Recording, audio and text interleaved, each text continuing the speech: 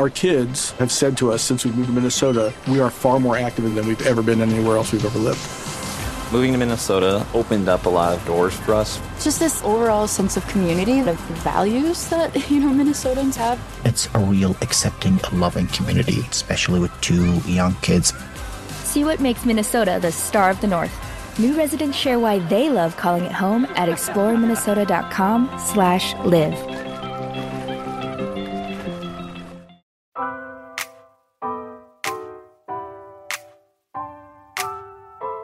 Hi YouTube, it's Joshua Miles and welcome back to my channel. Today's video is yet another episode in my Summer of True Crime series, and today's video is made in collaboration with Little Jane Doe. Our bodies come in different shapes and sizes, so doesn't it make sense that our weight loss plans should too? That's the beauty of Noom. They build a personal plan that factors in dietary restrictions, medical issues, and other personal needs so your plan works for you. Noom doesn't restrict or shame when you want to treat yourself. Their flexible program focuses on progress instead of perfection. You don't have to give up carbs or anything. And with their daily lessons, you can learn something new about your food choices every day. After just a few days of using the app, I learned how to recognize cues for overeating and how to choose the right foods to feel full. Stay focused on what's important to you with Noom's psychology and biology-based approach. Sign up for your trial today at Noom.com. That's Noom.com. And check out Noom's first ever cookbook, The Noom Kitchen, for 100 healthy and delicious recipes to promote better living. Available to buy now wherever books are sold. Be sure to jump over to her channel after you finish watching this video to check out the video that we did over there. Hey friends, I hope this video finds you well. For those of you unfamiliar with me, my name is Amanda and I run the YouTube channel Little Jane Doe. It consists of unsolved cases, be it Jane and John Doe's, unsolved disappearances, murders, also vintage murders, and I'm going to be expanding a little bit more into the horror sort of area of things with some supernatural and things like that. But for the most part, I am a true crime channel and I focus a lot on British cases because I am from the UK, but I don't have any qualms with doing anything outside of the UK, and I'm happy to do things from across the pond. So if my channel sounds like something you're interested in, please stop by and check it out. Also make sure that you check out me and Josh's collaboration on my channel after you've watched this, of course. And without further ado, I will let Josh get straight into the case. Today's video is actually a little bit different from my usual unsolved solved kind of true crime cases, because today's video is a missing persons case, and it's quite a recent missing persons case too. So I'd really appreciate it if you gave this video a moment of your time. I'd just like to point out this video has not been made to cause disrespect or anything like that. It's just been made to spread awareness about this case by compiling information from various different public sources on the internet. Now, with all that being said, let's delve right into this case. 19-year-old Leah Croucher lived in Emerson Valley, Milton Keynes, England. And she was described by all those who knew her as being a family-oriented person who was very loving and caring towards her friends and family. She was a kind, sensible, and caring girl. Leah didn't really enjoy going out to pubs and clubs, but on those rare occasions that she did go out, she would always be home and back in bed before 1 AM. Now, Leah was the kind of person that absolutely loved fantasy fiction. She would read fantasy fiction all the time and even write her own fantasy fiction short stories and publish them. Now, on Wednesday the 14th of February 2019, on Valentine's Day of this year, Leah said goodnight to her parents and siblings before retreating to her bedroom to go to sleep. She had to get up early to go to work the next morning, where she was known to be a very reliable person. And she wasn't the kind of person that wouldn't show up to work without informing her employer well in advance. Leah got up early on Thursday the 15th of February 2019, ate some breakfast, brushed her teeth, got changed into some clothes and packed her rucksack with the clothes she was going to wear at work that day, before she quietly left the family house, being very careful not to wake anybody. Now, Leah set off on her usual route to work and was captured on CCTV footage at around 8:15 AM. She was seen that morning walking down Buzzacott Lane in Thurston. She was headed in the direction of Lockspear Drive and Saffron Way. These images taken from the CCTV surveillance system are the last known images of Leah Croucher. Leah failed to show up at work that morning, and then when she didn't return home that evening, her parents were understandably very worried. This was very out of character for her, so they contacted the police and filed her as missing. This is the curious case of Leah Croucher. So the day before Leah went missing on Valentine's Day of 2019, some of her movements beforehand were considered suspicious and strange by the investigating officers. So Leah had left work on Valentine's Day and made her way around the eastern side of Thurston Lake while she was making her way home. While we're unsure of whether or not this was part of Leah's usual routine, we do know that she changed her settings on her phone around 5:45 PM. So Leah switched off her locational services settings on her phone, which would have deactivated her GPS and also would have deactivated her Find My iPhone, a service that can be used to locate a phone when it's lost. It's believed that either Leah's family or police used the Find My iPhone app to try and find Leah's phone after that she went missing, but unfortunately any attempts at this were unsuccessful. When Leah got home that Valentine's evening, she quickly changed out of her work clothes and into something comfier, which was a pair of jogging bottoms. She was clearly eager to get out of her work clothes and into something much comfier. Leah then told her family that she was going to spend the evening with a friend, however it is unknown if she specified which friend she was going to see.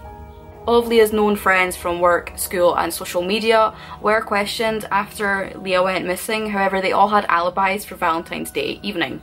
This led to speculation that Leah didn't actually go and meet up with her friends, meaning that she lied to her parents about her whereabouts. This could be explained perhaps by her going to see somebody that she shouldn't have seen, maybe an ex-partner, or maybe somebody that her parents just didn't like that much. She could have even been meeting up with somebody from a dating app. So who Leah saw that evening is left to speculation, and police have not released any more information pertaining to that Valentine's evening to the public, presumably because this is an ongoing case. Now let's talk about the morning of the 15th of February 2019 when she was last seen on CCTV. Like we said earlier in the video, Leah was seen on CCTV surveillance walking down Buzzercut Lane at approximately 8:15 AM. However, there were actually 3 witnesses that came forward with separate accounts that all matched up with sightings of someone that looked like Leah Croucher. Now I have to say that the following witness accounts are all unconfirmed witness sightings as far as I'm aware, and it's almost impossible to completely say 100% whether the person that these witnesses saw was in fact Leah Croucher. But what the witnesses did allegedly see was very, very interesting. Between 9:30 and 10 AM on the Thursday morning of February 15th, 2019, an hour and 15 minutes after she was seen on CCTV, a witness claimed to have seen a woman matching Leah Croucher's description, and the witness said that she had seen this woman by Thurston Lake. And according to this first witness, Leah was very focused on her phone and was typing away to someone. She was so focused, in fact, that she almost walked into this witness, who was walking in the opposite direction of her. According to the first witness, Leah briefly looked up from her phone and apologized before continuing on her way. And Leah and this witness went their separate ways. Now between 10 AM and 10:15 AM, quite soon after the first witness account, 2 other witnesses who were actually walking together around the lake reported seeing a woman that matched the description of Leah Croucher, and she was visibly angry, upset and distressed. She seemed to be crying. Then about 20 minutes later, the 2 witnesses saw Leah Croucher again, and reportedly she was in a much calmer state from the first time and seemed to be on her phone to someone. She seemed to be on a call with someone. Now, as you can imagine, the police are very, very eager to identify who this mystery woman was, and that's so that they can rule out any possibilities. There has not been another notable sighting of Leah Croucher since. If you have any information at all, no matter how big or how small, please do not hesitate to use the contact information in the description below. So let's discuss some major points in this case which stand out to us about Leah's disappearance. Interestingly, her mobile phone has not been used since the 15th of February.